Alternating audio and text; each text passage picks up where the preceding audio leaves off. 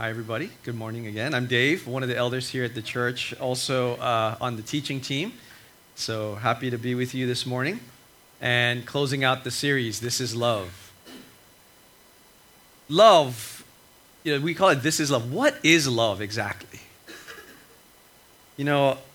This series started at Easter, and it was the importance went back to the crucifixion and resurrection of Jesus as the embodiment of God's love for us. And as we bring this series to a close this morning, I thought it would be helpful to take some time to make sure that we defined love. Because love can mean different things to different people, right? So I know oftentimes we tell you to, especially when you go into a movie theater or church, silence your phones, right? Today, though, we're going to do something a little different. We're going to ask for some audience participation, so please take out your phones today. And I want you to go to a website called menti.com, menti.com. Okay? And when you get to menti.com, it's going to ask you for a code. And you're going to punch in a 6-digit code. All right? Can we get the code up there? If not, here it is. If you're there, the code is 386787. 386787. And what I want you to do this morning is go on your phones, and there's going to be 5 areas that you're going to put in there a word that defines love. And as you do that in real time, we'll get to put up here a word cloud, and you get to see what all of you are saying in terms of what love is. All right, so can we do that now? Let's open it up. And as you do that, this will come up. And the people who, if that word is used more often than others, it'll be bigger than what's the other words that are there. So here's some of the words that people are putting up, right? Jesus, sacrifice, unconditional, God. These look like you guys are Christians or something, Right? Amy. Good job, Barry. Scoring points, huh? Scoring points, Barry. You smart guy, you. Yeah, sacrifice. That's what that's saying is most of you who are responding to this are saying sacrifice. That's how we're defining love as a group here this morning. Cool. Awesome. I'm up there too? Thanks, Josh. No. How's Micah? $5 buys you a lot, Yeah. I can resonate with a lot of these words, you guys. But you see, there's many different ways to define love. And the point of this morning, and we'll do this again at the end, is that when we say Jesus loves you, it can mean different things to different people. For some, it could mean sacrifice. For some, it could mean kindness. For some, it could mean unconditional or forgiveness. See, I think in the English language, one of the challenges we have is that our words depend on context for meaning.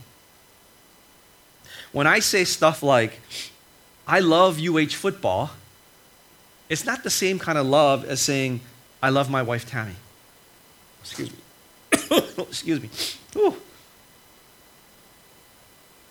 How come you can only sneeze once, right? Let's see. So in this series, This is Love,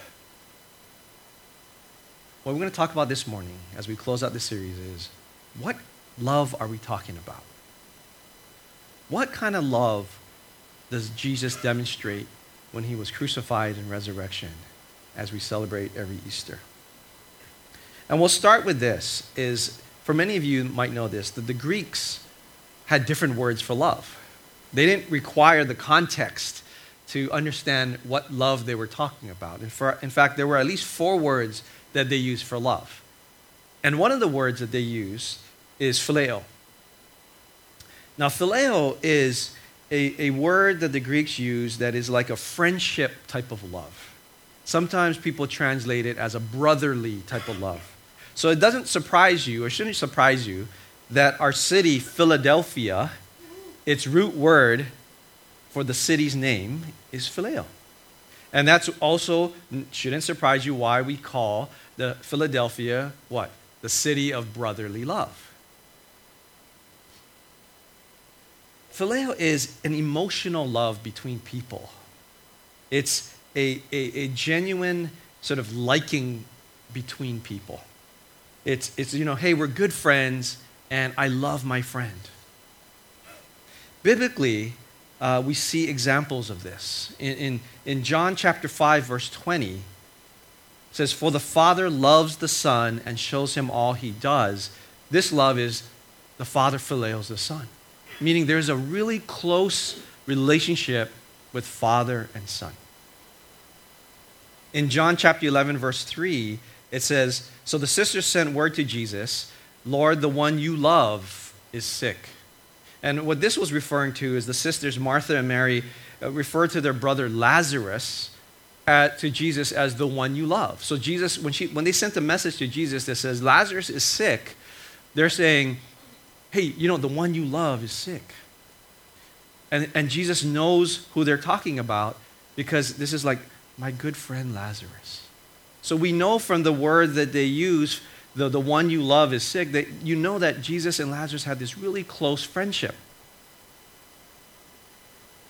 And in John chapter 20, verse 2, it says, "So she came running," this is Mary, "came running to Simon Peter and the other disciple, the one Jesus loved." And what I like about this is throughout the Bible, you'll see they refer to this one disciple as the one Jesus loved, and they're referring to John.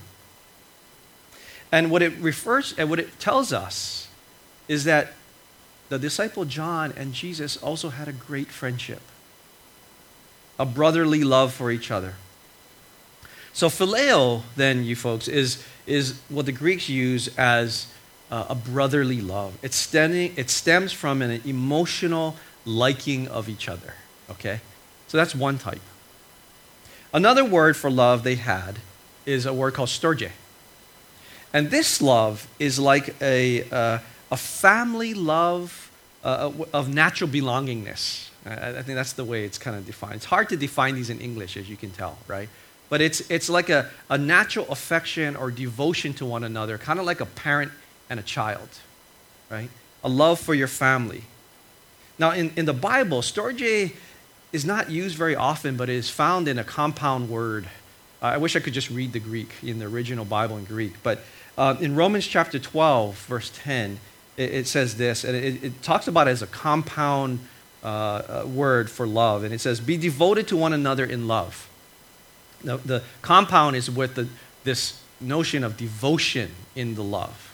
It's a family kind of love. And this is a distinct difference from phileo. Phileo is like I like this person. It's a brotherly love. Storge is kind of like, it's more like a commitment. So, for example, you might have family members that you love them because they're family, but you may not like them as much. I mean, they're not people you'd necessarily hang out with, let's put it that way. You know what I'm talking about, right? So there's some people, Micah has no idea what I'm talking about.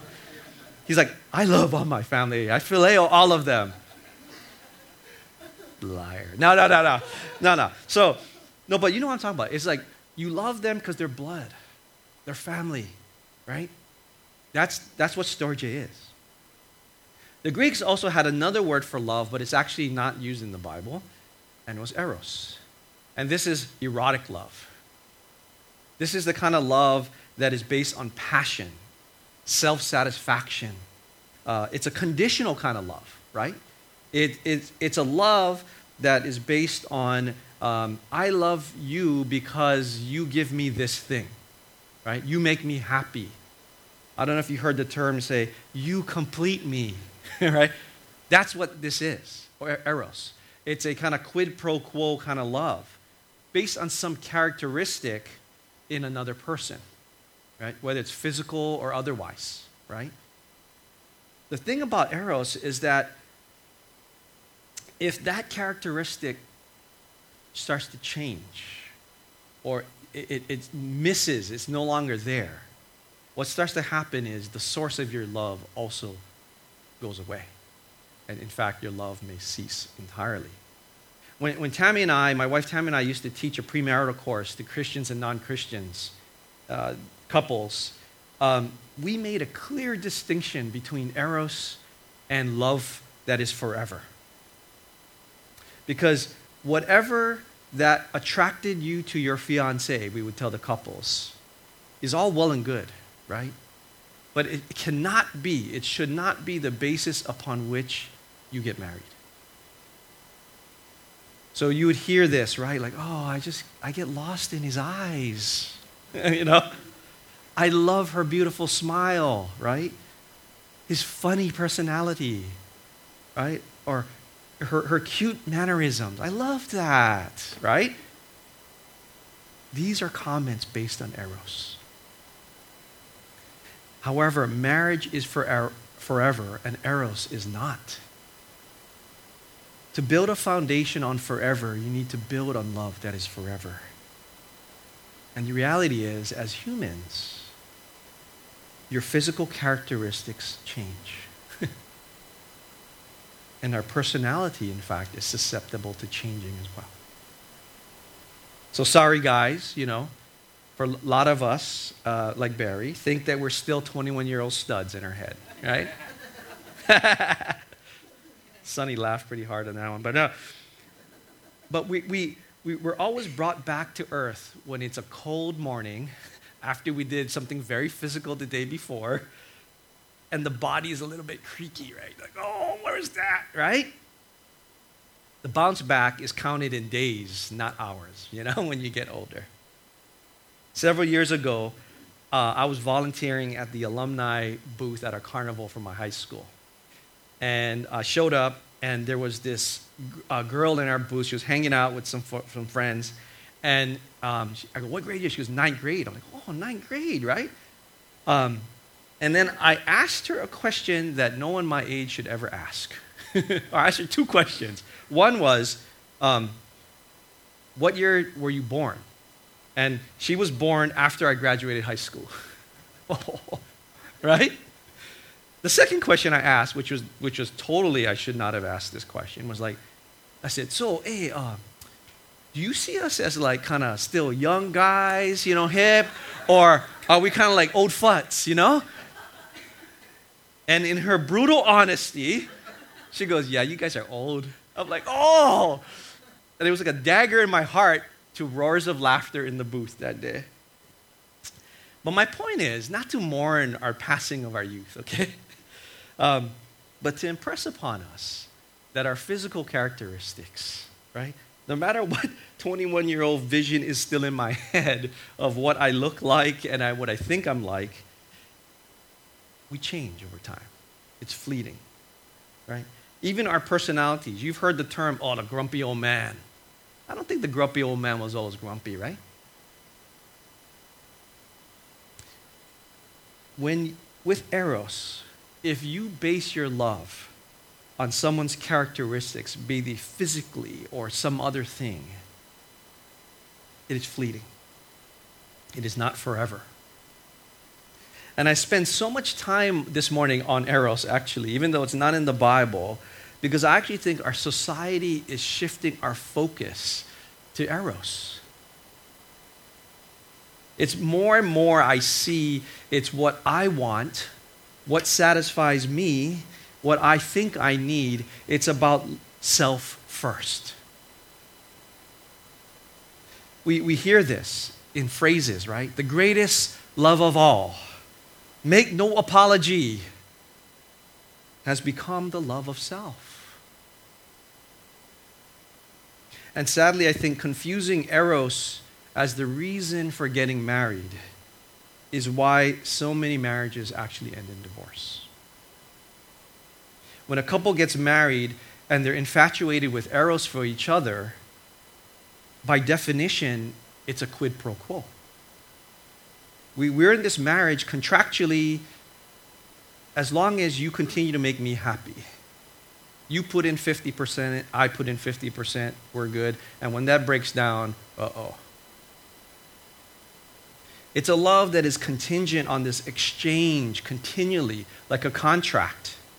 And when one person stops giving what is expected, then the love ends there and the marriage is pretty much moribund at that point. But the exact opposite of eros, the noblest or highest form of love that the Greeks shared, is agape. Agape is God's love. Agape is a love that is unconditional. It's sacrificial. It's a love that's expressed in action rather than feelings or emotion. It's completely other-focused. In fact, it was said that the word agape was rarely, if ever, used outside of the context of the Bible, because it is God's love. I really like what one author had said, is that agape endures even though the recipient is unresponsive, unkind, unlovable, or unworthy. And we see this type of love used in the following verses. In Matthew chapter 5, verse 44, it says, "But I tell you, love your enemies." Agape your enemies and pray for those who persecute you. See, because if you just read this verse in English, and we don't have the word like agape in English, at face value, you're going to be, love my enemies? Like, I'm supposed to like those people? I don't like them at all. The word for love used here that the Greeks place is agape. Agape your enemies. Regardless of any emotion or feeling, it's really based on obedience and self-sacrifice to another. Again, in Exodus chapter 23, verses 4 to 5, it says, "If you come across your enemy's ox or donkey wandering off, be sure to return it." Right? What's the feeling tell you? Oh yeah, let it go, you know? My enemy's ox or donkey, let it go. But it says, no, return it. If you see the donkey of someone who hates you fallen down under its load, do not leave it there. Be sure you help them with it. So we see here in Matthew and in Exodus an illustration of agape in practice.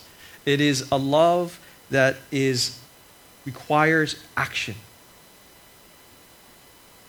If you see your enemy's donkey about to become lost, or even it's going to be, weighted down, we're actually called out of a sense of doing the right thing, out of concern for someone else. And this is hard stuff. It's practically impossible to practice agape on our own strength. And this is why the source of agape is associated with God. For only God can have the capacity of sacrificial love for another in its purest form. Jesus illustrated agape for his disciples when he said to them to wash their feet. In John chapter 13, verse 14, it says, "Now that I, your Lord and teacher, have washed your feet, you also should wash one another's feet." So recall that, washing someone's feet is pretty dirty business, right? And the feet washer is clearly in a very unenviable role in washing the dirtiest part of someone's body. It's kind of like yuck, right? And yet Jesus makes a point to say to do exactly that as an act of agape. It's an investment in yourself on behalf of another person. And this is about how unique, when you think about it, it's very unique and profound. And the ultimate and most famous, I would say, Bible verse of them all is John 3:16. "For God so loved the world that he gave his one and only Son, that whoever believes in him shall not perish, but have eternal life. Followed by John 15:13, it says, greater love has no one than this, to lay down one's life for one's friends. The most profound act of agape, to give one's life for another, is demonstrated in the crucifixion of Jesus. This love, agape, is at the core of what I believe makes Christianity so unique and so different from many other religions of the world. See, when you really dive deep into it, Jesus is the embodiment of agape. His story is the embodiment of agape, God's unconditional, sacrificial love for us. And you're not going to find that in Buddhism or Hinduism or Taoism or Shintoism. I've personally actually found that many of the religions that I've looked at are about self-development. They're about wishing for a blessing from something, or for something that we want. In other words, a lot of what I read outside of what the Bible says is around self-actualization or self-fulfillment.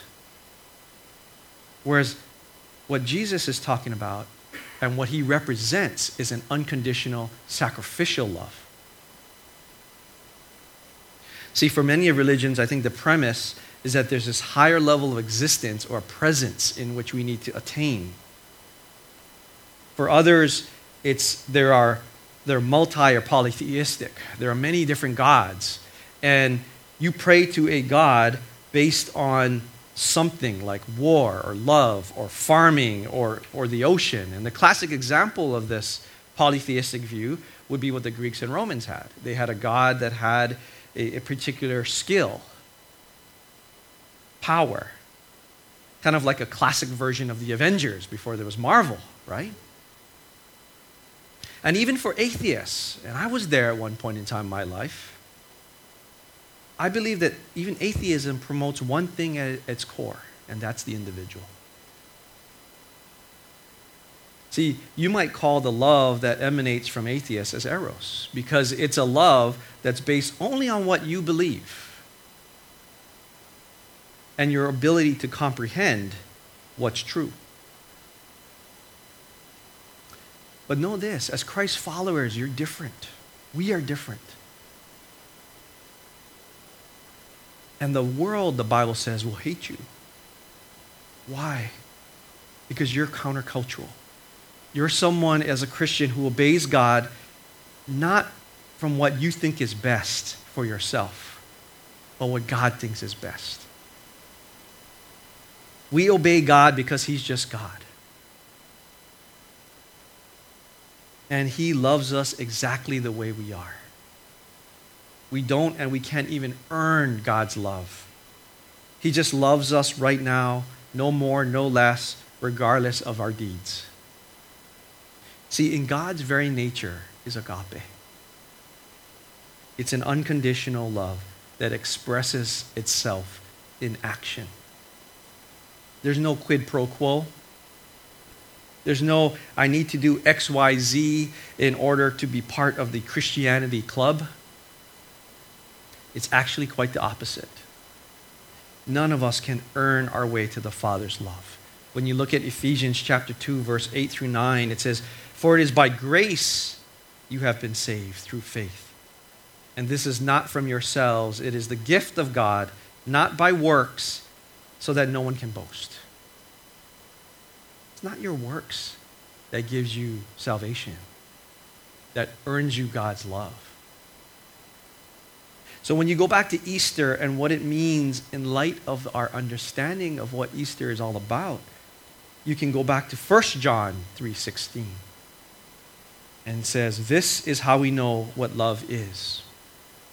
Jesus Christ laid down his life for us, and we ought to lay down our lives for our brothers and sisters." At KCF, we have this saying, love God, love others. Or we say, do small things with great love. The love that we're talking about in that is agape. When we agape God, we love God with everything we got.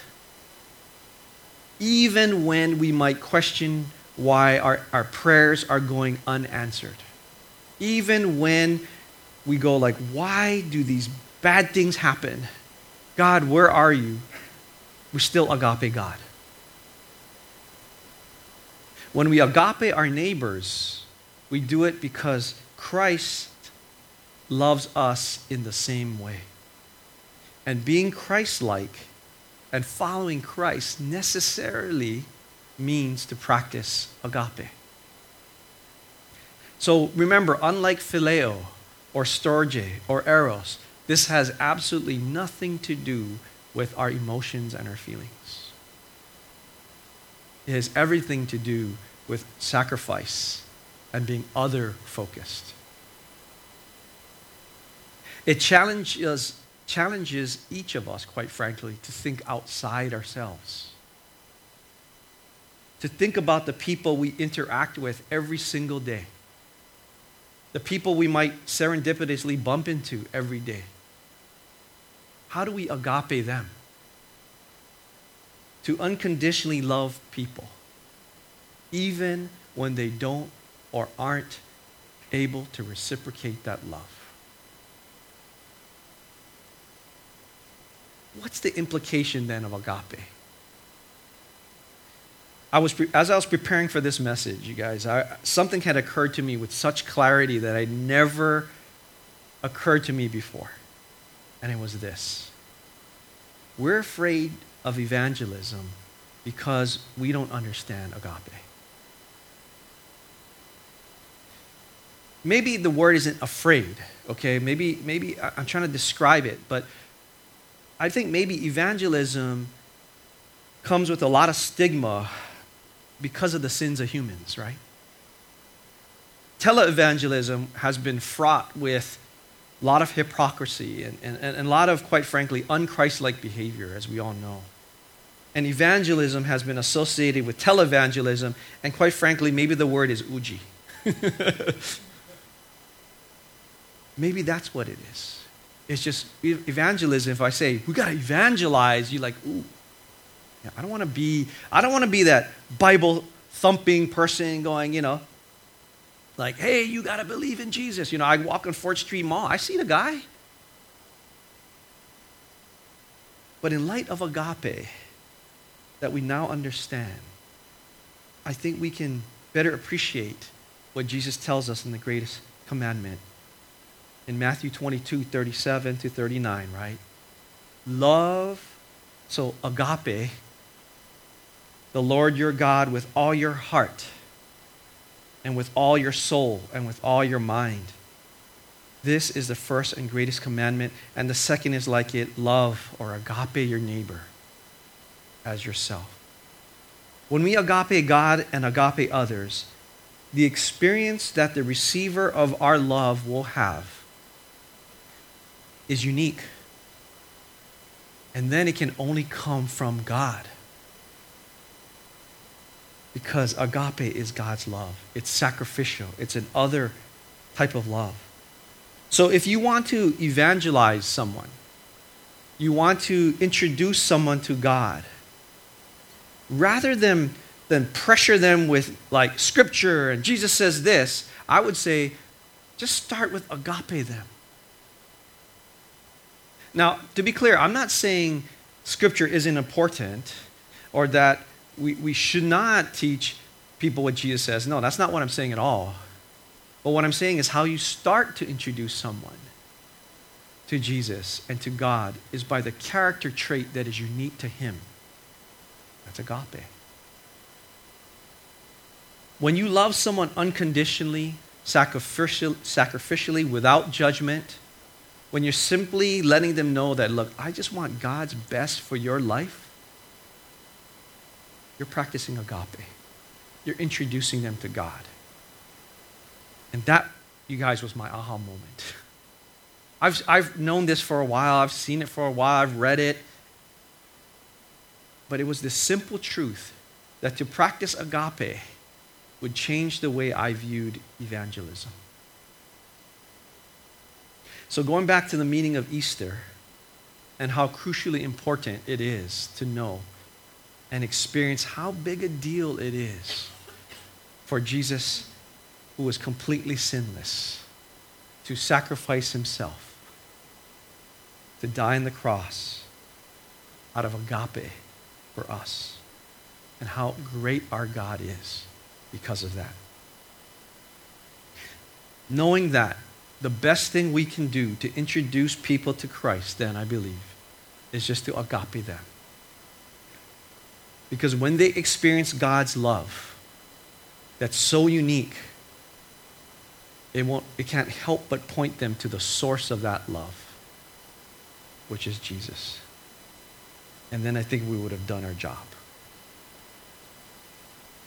Last week, Saturday, many of you may have known, we held a visioning session at SALT.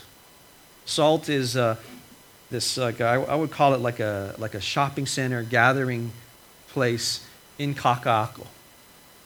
And we met there, we had a visioning session because we're going to move our church office to SALT. But it's much more than a church office. It's going to be a gathering spot, a little bit like part coffee shop, part co-working space. Just basically a place where the people attend church or not will come to hang out, to build relationship, maybe play some board games together. Some of the things we heard, people want to play board games together, collaborate on projects. They might meet as a life group there, and a host of other uses we don't even know yet.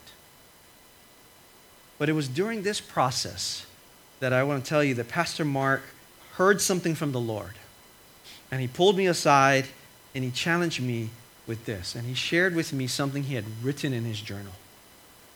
And this was a word from the Lord. And he told me, Dave, I just think I need to share this with you. And it was like this. He says, here's the key.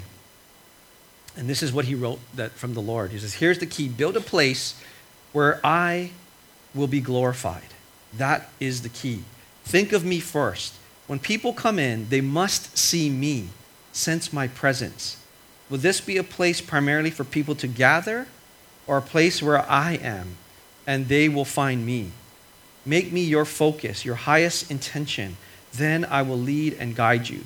Then it will be a place where people will come and gather, and they will find me.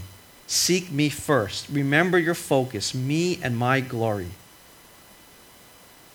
And when Mark shared this with me, of course, my first question was, how? How? And Mark's like, I don't know. But as I was telling Mark in preparing for this message, I said, you know what? I have a sense the first part of answering the how is agape. When we create this new office and gathering place in SALT, it needs to reflect agape.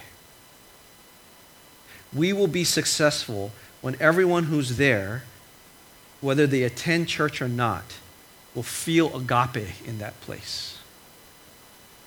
Because agape can only come from God. It's unconditional. It's sacrificial. And when they feel that, all the arrows will point back to Christ Jesus. Can it be that simple? I don't know. Maybe it might be. But it reminded me, and I've shared this before, I had a dream over 25 years ago when I was still an agnostic. And in that dream, I felt a love and a warmth that I had never felt in my entire life. And I never questioned who it was in my dream. My soul just knew it was God. And I remembered back that when I was in college and a Christian friend of mine took me to a Christian conference at Occidental College, and I was there debating the Christians that day. I don't even remember what the topic was, to be honest. But what I do remember was my friend Derek's prayer for me. And at the end of the conference, we were in a small group, and Derek just prayed something like this. He's like, Lord, thank you for David's questions. I pray that you would reveal yourself to him and give him the answers he seeks. See, Derek wasn't trying to convert me. He wasn't judging me. He wasn't trying to debate me to truth. Derek was just agaping me. And that is what I am forever grateful. That day God used Derek to just allow me to experience his love, his agape love. And I think that's the same thing we're also being called to do for others this morning. Live agape. Agape God with all your heart, your soul, your mind, your strength. And agape your neighbor as yourself. Do this in obedience to the Lord your God. Do this and watch God transform our world. Go back to menti.com. And we'll do it again. Type in the words that define love for you. Code is 386787. 386787. Menti.com. You see how the changes.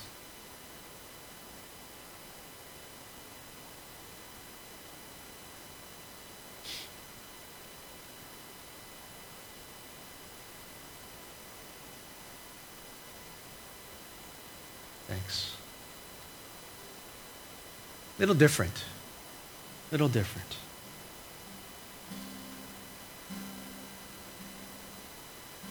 But you know what?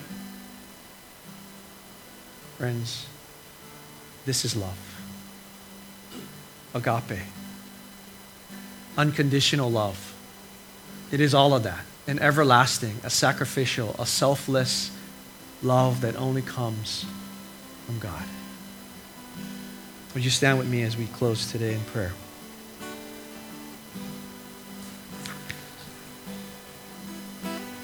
I believe that this is an important season for us. Salt and Light, under the leadership of Pastor Max, is planting a brand new part of the body of Christ. It's extremely exciting what God is doing there. God is also calling KCF into what we're calling 2.0, a new season.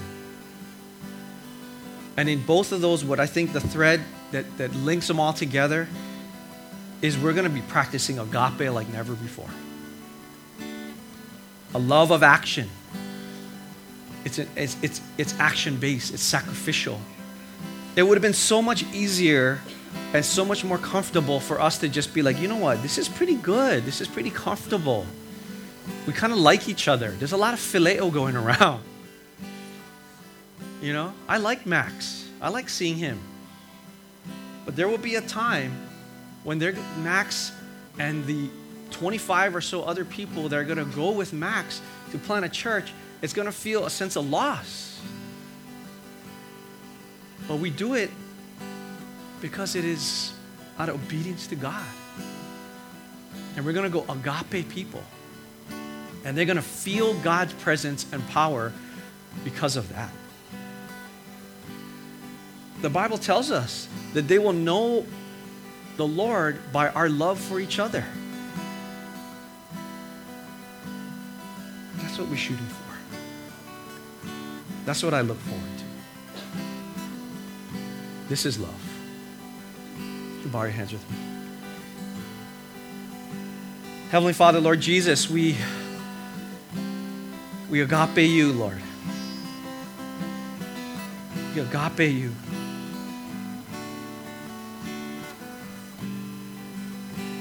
We thank you so much for your word this morning. We thank you that it challenges us, that we need to put you first. It's about you, Lord, and your glory first. And may we just bring a smile to your face in however small way this morning. If we can just think of others, think outside of ourselves, Lord. And what would it mean to just unconditionally love, sacrificially love. And my prayer, my heart is that when we do that, the people who feel that agape love, that receive that agape love from each of us, that they would just be so blown away by how different that is, how unique that is, that it's going to resonate in their soul. And their soul is going to look for you. And they will find you because you are the source of agape. So we thank you this morning. And my prayer is that you will fill every person here, Holy Spirit, with your agape love. That it will be overflowing and spill all over the place. And that our world would be transformed for it. In Jesus' mighty name, amen.